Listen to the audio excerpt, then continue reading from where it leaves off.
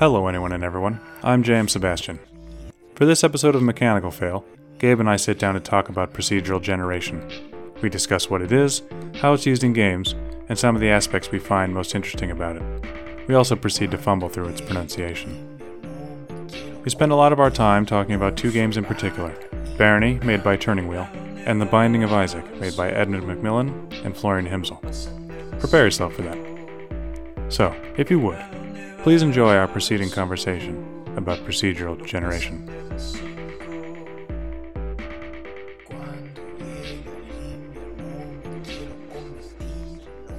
Since you're the more engineer-minded person, as you are an engineer, and I'm not, okay. Maybe you should explain what procedural generation is in terms of game design. In terms of game design? Or in terms of how it's implemented in games most often, I suppose. I mean, I guess the when people hear procedural generation, I feel like a lot of people think about, oh, it's just a game that has random elements. Yeah. And, there's actually a distinction in that procedural generation, as its name implies, is you're creating something via some sort of procedure. Right. But the main thing is that there's usually a series of steps. And at each step, that's kind of where you might introduce some sort of randomness. So I've been on r/procedural generation. There's a subreddit. I've been following that for a while. And one of the really cool things they do is every month they have a contest, a little challenge. And one of the first ones was, procedurally generate a castle. And you can do it however you want. It could be a 2D layout. It could be like a 3D model, whatever you want. Just make one. One of the more recent ones was make a spaceship using procedural generation, or a fleet of spaceships. Okay. And so what you'll see is people will show their entry, and then they'll talk about the steps that they go through. And so, for example, with the castle, you might be like, cool, let's have an outer wall and a moat around it. And maybe like a bridge. Or you kind of decide what the different elements are. And then you define each step. So say, let's draw the walls. So you might have an algorithm that decides, let's decide on a width and a height. And then you could add randomness to the width and the height. Okay. Gotcha. Or then you could say, let's do a width and a height, and then let's add some additional additions to the outside wall. Or maybe we want to add what are they called? Just spires or turrets on the corners. Mm-hmm. So each of these pieces, right, you kind of define the pieces that you might want to have, and then you can add the randomness in saying, where do you place it? What style is it? Whatever. And then you can go through each step. Let's define, we have our walls, so now let's decide what goes inside the castle walls. And at each step, you can have some sort of randomness. Yeah, I mean, and there's always a preset number of things it can be, right? Not necessarily, because you could have the randomness not necessarily just be choosing between what style or between different types. You could have it be what angle is something sticking out at. Oh. So you can have an infinite, or pretty much infinite number of possibilities. Or what color is something? There's a huge scale. It doesn't have to necessarily be, just blue or black or white. Yeah. So yeah, r/procedural generation's really fucking cool if you want to actually look at people implementing some of this stuff. Not necessarily just for games, but more general. But yeah, in terms of game design, that's a different beast that I don't have that much of a grasp on, but I do think it's fascinating, and I want to use it more in my games. Well, yeah, part of the reason why I wanted to talk about it was because it seems to be so prevalent now, and I'm curious as to why that is. I mean, it's an old concept, right? Rogue. Oh, yeah, Rogue's. Which is a game from the 70s, I think? 70s or 80s? Or the early 80s? I wish I knew. I can't remember exactly when it was, first put out. But basically, in that game, every time you play that game, the world is different than it was before, so that it's always a different game. Mm-hmm. So that concept is really, really old. I see it coming back a lot now in newer games, and I suspect it's because it's ultimately... It's a means to an end in making a game more robust and a longer lasting experience than it would be. I feel like it has more content. For the amount of effort you spend creating a system that's procedurally generated, I feel like that can offer you more in the long run than if you spent that effort trying to do level design by hand, basically. Totally. But there's still difficulty, kind of like how I was saying, you have these different steps you can take in generating your final product, and introducing randomness at each step. But, how do you tie that to game design? That's actually really hard. The tuning that has to go through it's kind of crazy. I mean, so you get a lot out of it, but you pay the upfront cost of, how do we tune this algorithm? How do we tune what it can generate to actually be fun? Yeah. So along the lines of the initial Rogue, which was basically a dungeon crawler game, similar to the Dungeons and Dragons style of game in general. Yeah. I've been playing Barony, which is basically a 3D rendered version of Rogue. Yeah. It's probably one of the more faithful modern interpretations of it, I think. Interesting. Because it has elements like you have to eat to survive. You get food items by killing people, which I guess is a pretty Rogue staple. Honestly, I've never played Rogue, but I have played Brogue, which is like a really? modern implementation of Rogue. Okay. Yeah. I highly recommend Barony. It's a pretty good game. But along your line of tweaking, it does have some elements that really, I think, weren't optimized quite well enough.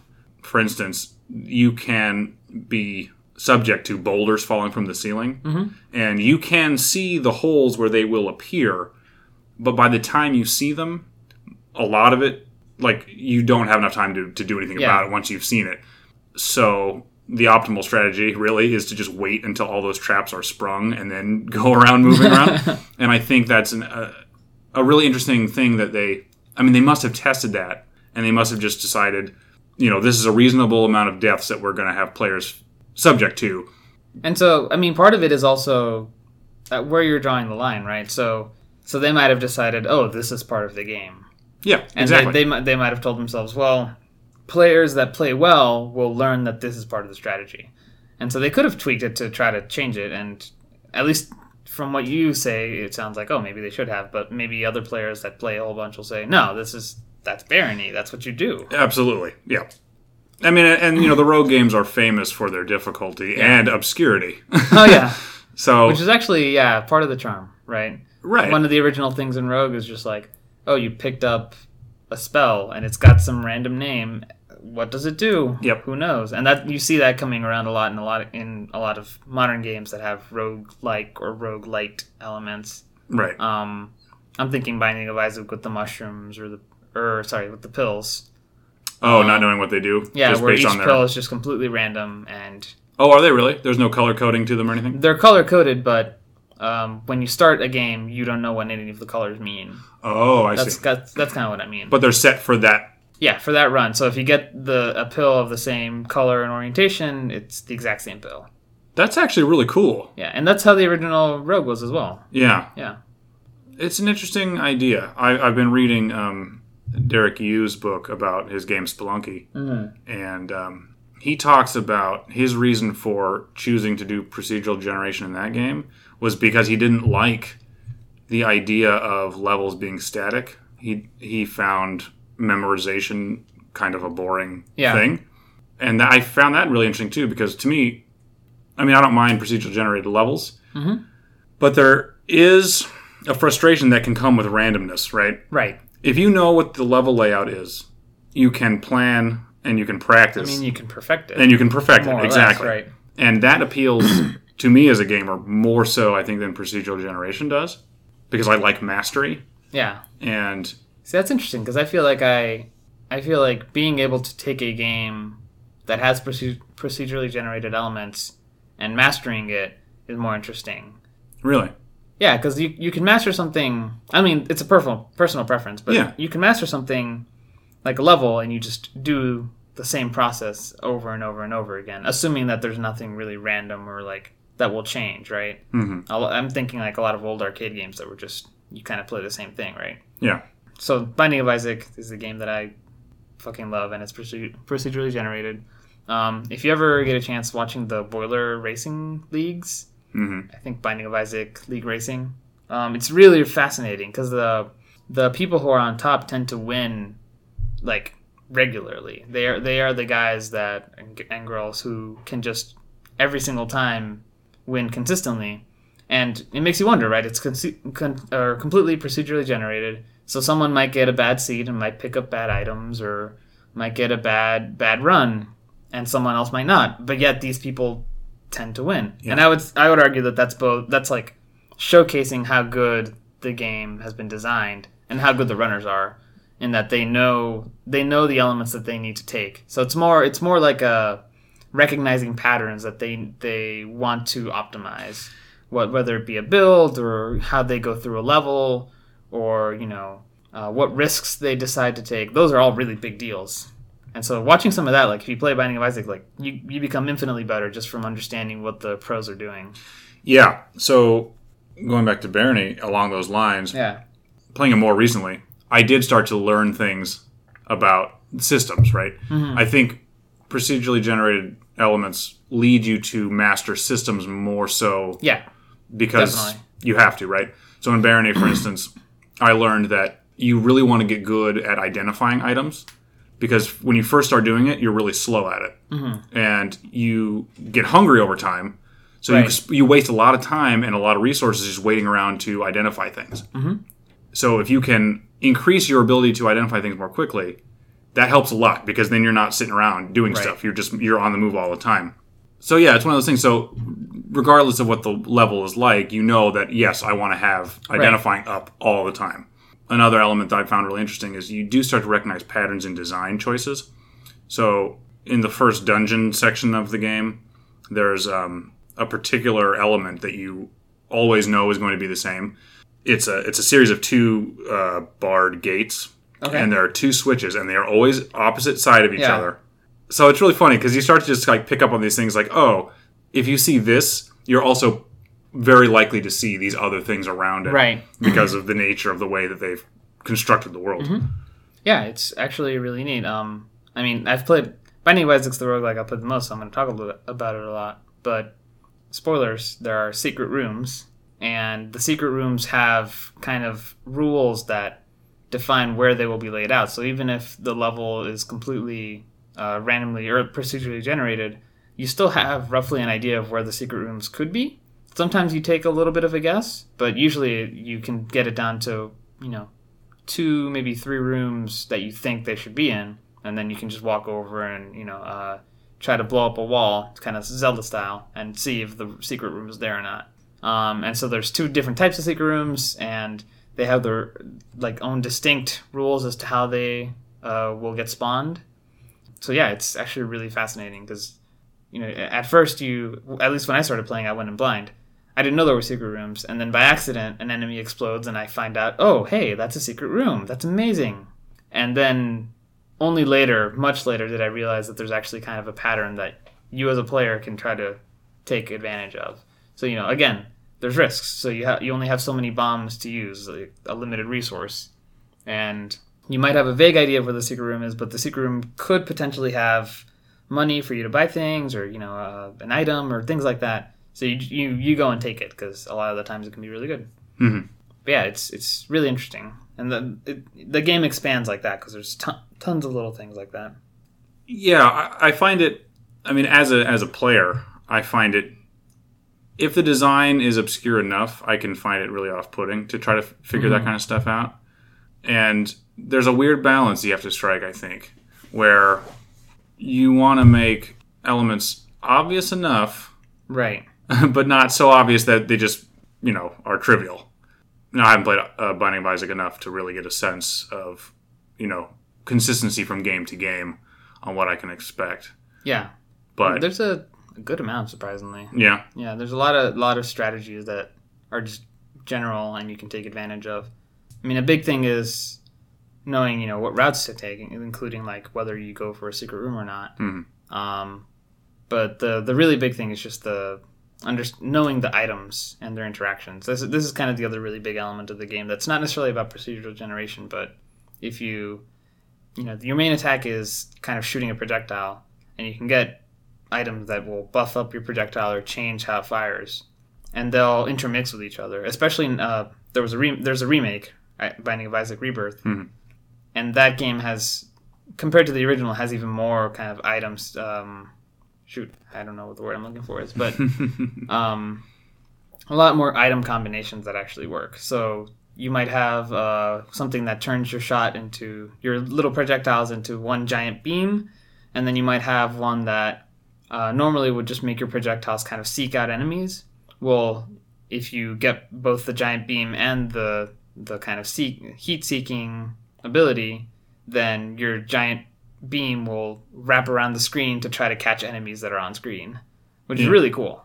So I think that kind of goes into the idea of discovery. And I think with, procedurally generated elements, you can achieve that feeling of discovery more often, probably, definitely, than you can in a game that's static or, hand designed. Mm-hmm. I guess for me, it still comes down to the idea of balance. Right. Now, obviously, some players have no issue going into totally new environments and just moving from basically nothing. Going in blind. Yeah.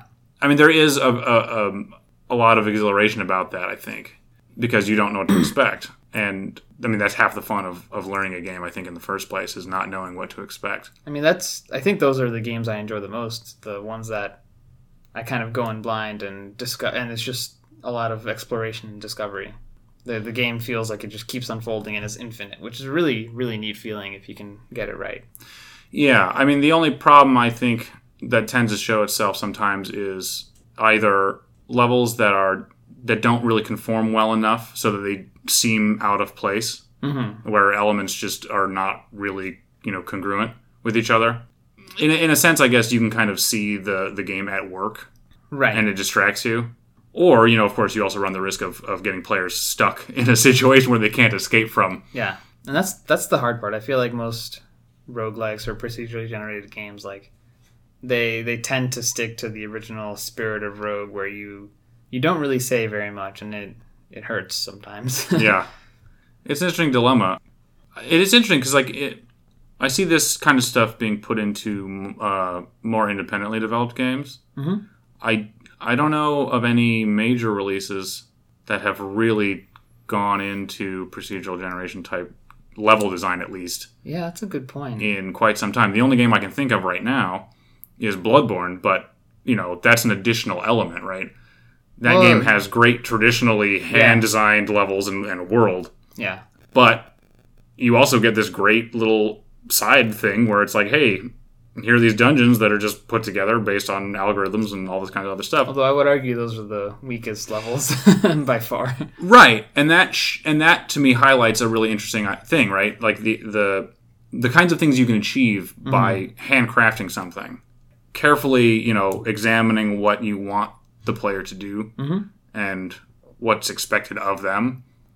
It's just a different way of looking at, I think, at game design. No, that's a good point. I mean, the you mentioned Bloodborne. Every single time I think of the Chalice Dungeons, the game that comes to mind is Diablo. Yeah. To me, the Chalice Dungeons are the Diablo version of Bloodborne, where you're running around just collecting loot to grind out and get more Chalice Dungeons, or like power up your character. Get that extra blood gem that gives you an extra 5% to your damage or something. Right. And so Diablo obviously is like another big game that the towns are set, but the areas that you go out exploring into are all procedurally generated, and every single time you go out, they change. Right. Which is really interesting. I think it works well for the type of game Diablo is, where you're more wanting to kind of explore, and you want to do the grind. Like, that's why people play it. And I think the procedural generation really works, because then you have something kind of new every single time you play. I think maybe I just don't fit into that category of gamer, because I've played all of the Diablo games, and because they have a story, you just want to get. I got to the story, and I was like, great, awesome. I don't care about the loot. I don't care about anything else. I'm done. I think I'm the same way with those kinds of games. Maybe just because it's also a very long game, it puts itself a little different in a different category than, like, Barony is it's probably not a very long game if you actually finish it. I have not yet finished it. Right. Because it's fairly challenging. I mean, I pick a class that is basically a beginner class, and I still have trouble with it, and I've been playing it for probably a good 20 hours or 30 hours by now. Oh, wow. Does Barony fit... I haven't actually gotten to play it. Does it fit more the roguelike, I guess, pattern in that every time you play, you're you're kind of going to try to get to the end goal of beating some final boss or whatever, and all the levels are randomly generated. Like, you die and it's permadeath. It's not like Diablo where you're kind of only portions are randomly generated. Right. It is a permadeath game. Yeah. So when you die, your character can remain, but you lose everything, of course. Basically, the only thing that remains is your character class and your name. Okay. And some, like, like what you look like and that kind of thing. But the world completely changes every single time. The items that you can pick up are going to be completely different. Yeah. Every single time you die, or reload the game. I do think you can save your progress. Yeah. And then That's come back to it. That's something I feel like every roguelike needs. But once you die, that's the end. And you can't go back to your save. It wipes the save out. Right. So it's one of those things where I think it works best for, I don't want to say arcade-style games, but games where you are not necessarily expected to have long play sessions with. Because you can jump in, go through as much as you can get through, especially in a dungeon crawler. Right. Where basically you're just going further and further into the dungeon. Right. And that's kind of the traditional sense. I mean, Rogue does it, Spelunky does it, Binding of Isaac does it. I'm sure Barony, I know Eldritch does it. Yeah. Eldritch does. I find Eldritch to be extremely similar to Barony, not only because of its art style being similar, but a lot of the elements are really similar. Yeah. They all have a very solid base to work from, so it's basically just iterations on those themes, which is interesting. But it's fun. I think it's interesting to see the different takes people have on the roguelike genre. I believe the person who made Eldritch worked on BioShock 2, I think. I should know this. I actually saw them give a talk at GDC this year. I just recently found out who the guy was who made it. Yeah. And I want to say he worked on BioShock 2, which now makes a lot of sense, actually. Well, the real question is, was it made in Unreal? That's... Because if it was, then that's how you know. I have no idea, actually. I don't either. I really don't. Yeah, I mean, part of me also thinks that, I don't want to say that, game designers are lazy in terms of wanting to actually design levels, but I do feel like it is a way for developers to just be like, well, I don't have to spend my time designing levels now. I can just design each, the things that can make up a level, but I don't have to worry about, all I have to worry about is whether they create problems for players to complete the goal. Right. No, I think it's, I think level design, when you're designing very concrete things, is one type of skill. I mean, it's really important. But I feel like there's another type of skill for trying to tune the types of levels that can be generated via procedural generation. And thinking about it, there's also kind of a sense of discovery. One of the really nice things about game development and game design like this is that you might create a system, you might create something, and as you play with it, that's only when you really find out what's fun about it. You might have an idea and you try it out and it kind of sucks, but it turns out that this one small kind of off branch of your idea is actually really, really fun, and you end up making a game about it. And that's usually how a lot of really good games come about. It's kind of by accident. And so I feel like the procedural generation can be used for that, where you have some algorithm, you create things, and it's only then that you kind of stumble upon something that you think is really, really fun that you can kind of center your game around or make it a new system or part of the game. So you're talking about it almost in terms of like a tool for prototyping then? Not necessarily just for prototyping. No, but something that can be useful for that. Yeah, I mean, it depends, but, at least for me, I know that I don't have a level design background. Right. And I would be, at least for me, I find it interesting to do procedural generation, so I would try to do that because I'm a coder, right? I feel like if you're a coder, you like to do it. It's something you can write, and you don't have to necessarily spend a lot of time handcrafting things. You spend a lot of time tweaking algorithms to make them do what you want. Yeah, I mean, I do wonder if it's going to start making its way towards larger budgeted games than it has. I mean, Diablo is a huge budget game, so I guess that's one example where it comes into play pretty heavily. Right. Now, I don't know much about every genre, of course. So yeah, there may be games that I'm just not really aware of, like simulator type games, which feature a lot more procedural generation. I don't know. That's true. A lot of sim games will generate things for you that you kind of take care of, but I don't play that genre very much either. Yeah. And in that sense, I imagine it's a lot different, too, because, like, let's take SimCity, for example. You know, the player is responsible for creating that place. The game itself has to take what you've done and then figure out what to do around that, I would imagine. Right. And, you know, maybe like weather patterns and those kinds of things are just randomly done, and just however you've built your city just gets affected based on whatever you've done.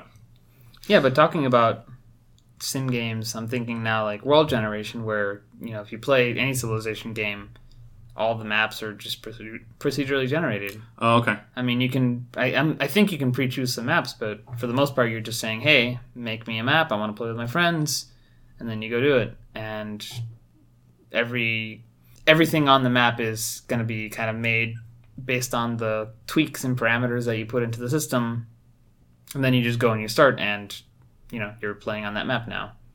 So the world is different each time. And obviously there's something like Dwarf Fortress, but that's a league of its own. Yeah, I mean, on the scale, it's like, I don't know. I would say Diablo, although it has a lot of elements that are, you know, procedurally generated, I think it's, other than the loot itself, it's not that important, really. In terms of, like, I don't think its level designs really are hinged that much. No. That, you know, they all kind of seem the same, to me at least. And that's not a bad thing, it's just, I'm in a cathedral. Mm-hmm. Sweet. What am I going to find in here? It's not really about the level itself. Right.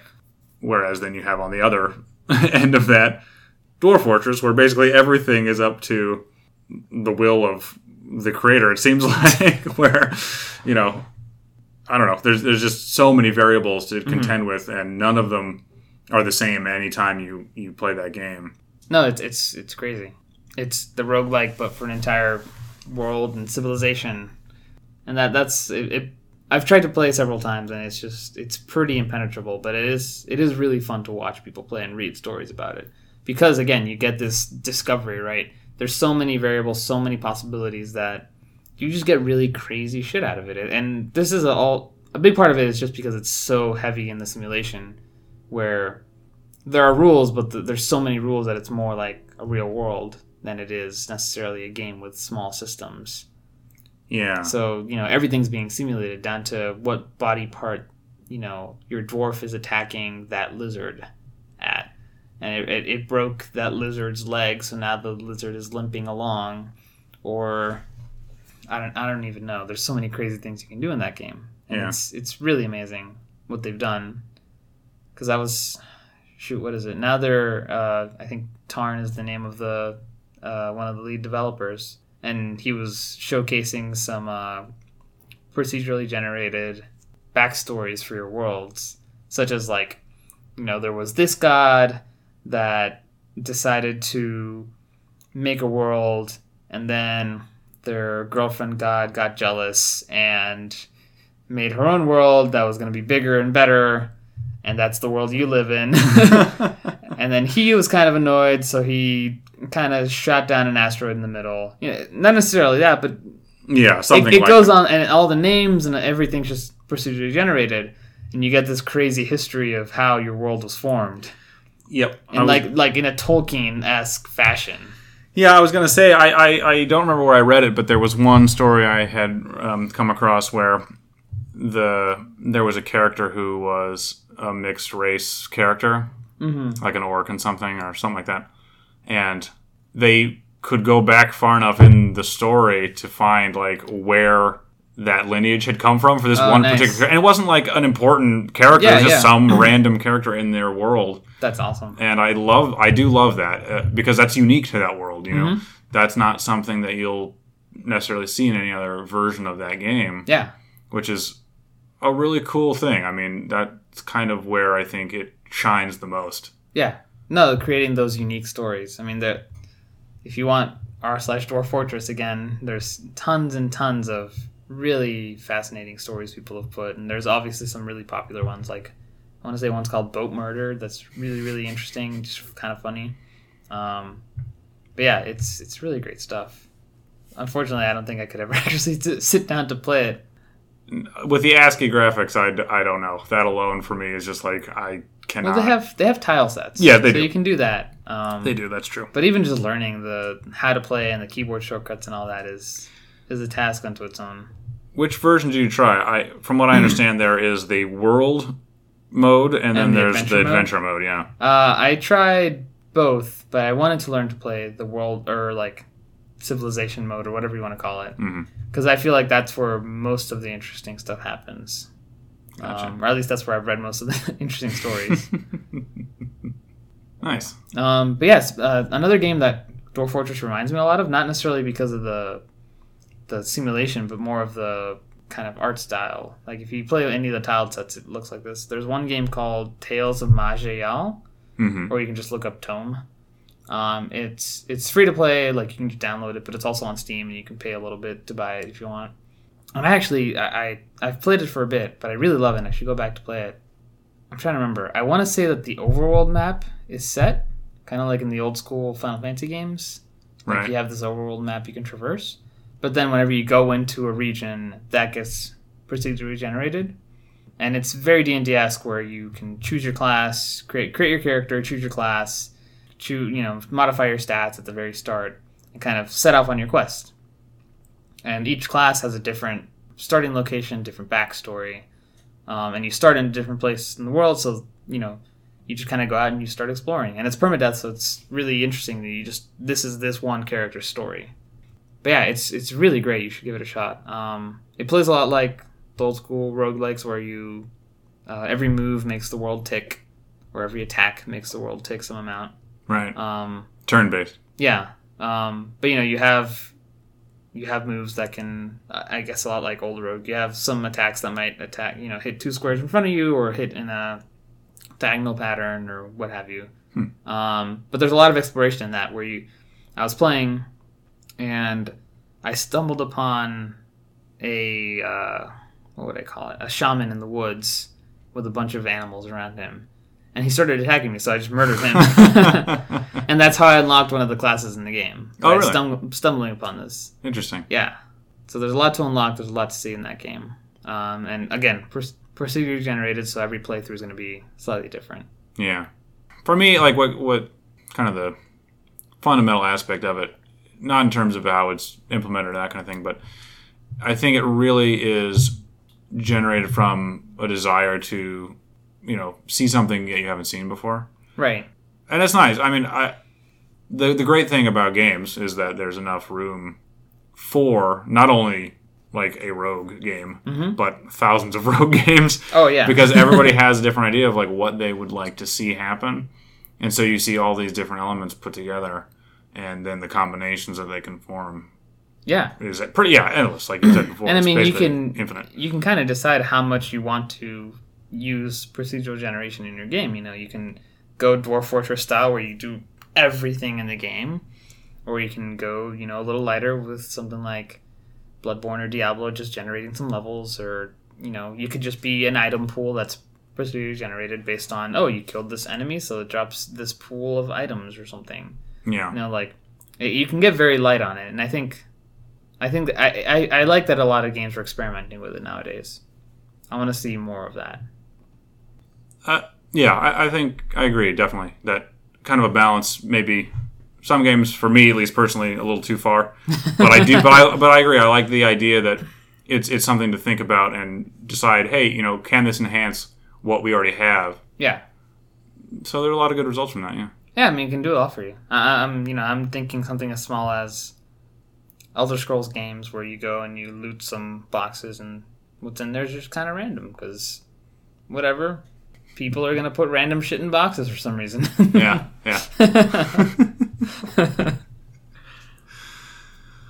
All right. Any final thoughts on that one? Play The Binding of Isaac. It's amazing. Nice. It's so good. All right. Thanks, Gabe. What, do you have final thoughts? Do I get to ask you if you have final thoughts? Oh, all right. For me, no, I think I summed it up pretty much. Like, it's one of those things that has so many possibilities that it's impossible to really even encapsulate in a conversation.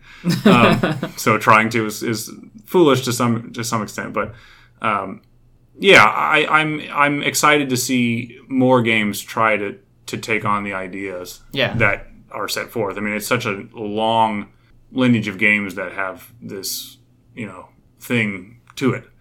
But I don't think we're anywhere near seeing the possibilities exhausted. So yeah, that's I'm okay always with exciting.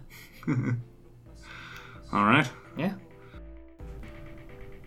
So that was our conversation about procedural generation. Please check out some of the games we mentioned, as they're all unique and have interesting takes on the concept. It's definitely worth experiencing them for yourself. I can be found on Twitter at jsebastiangames and on Twitch at jmsebastian. Gabe can be found on Twitter at mistalice and at his website, gabem.me. Thanks for listening.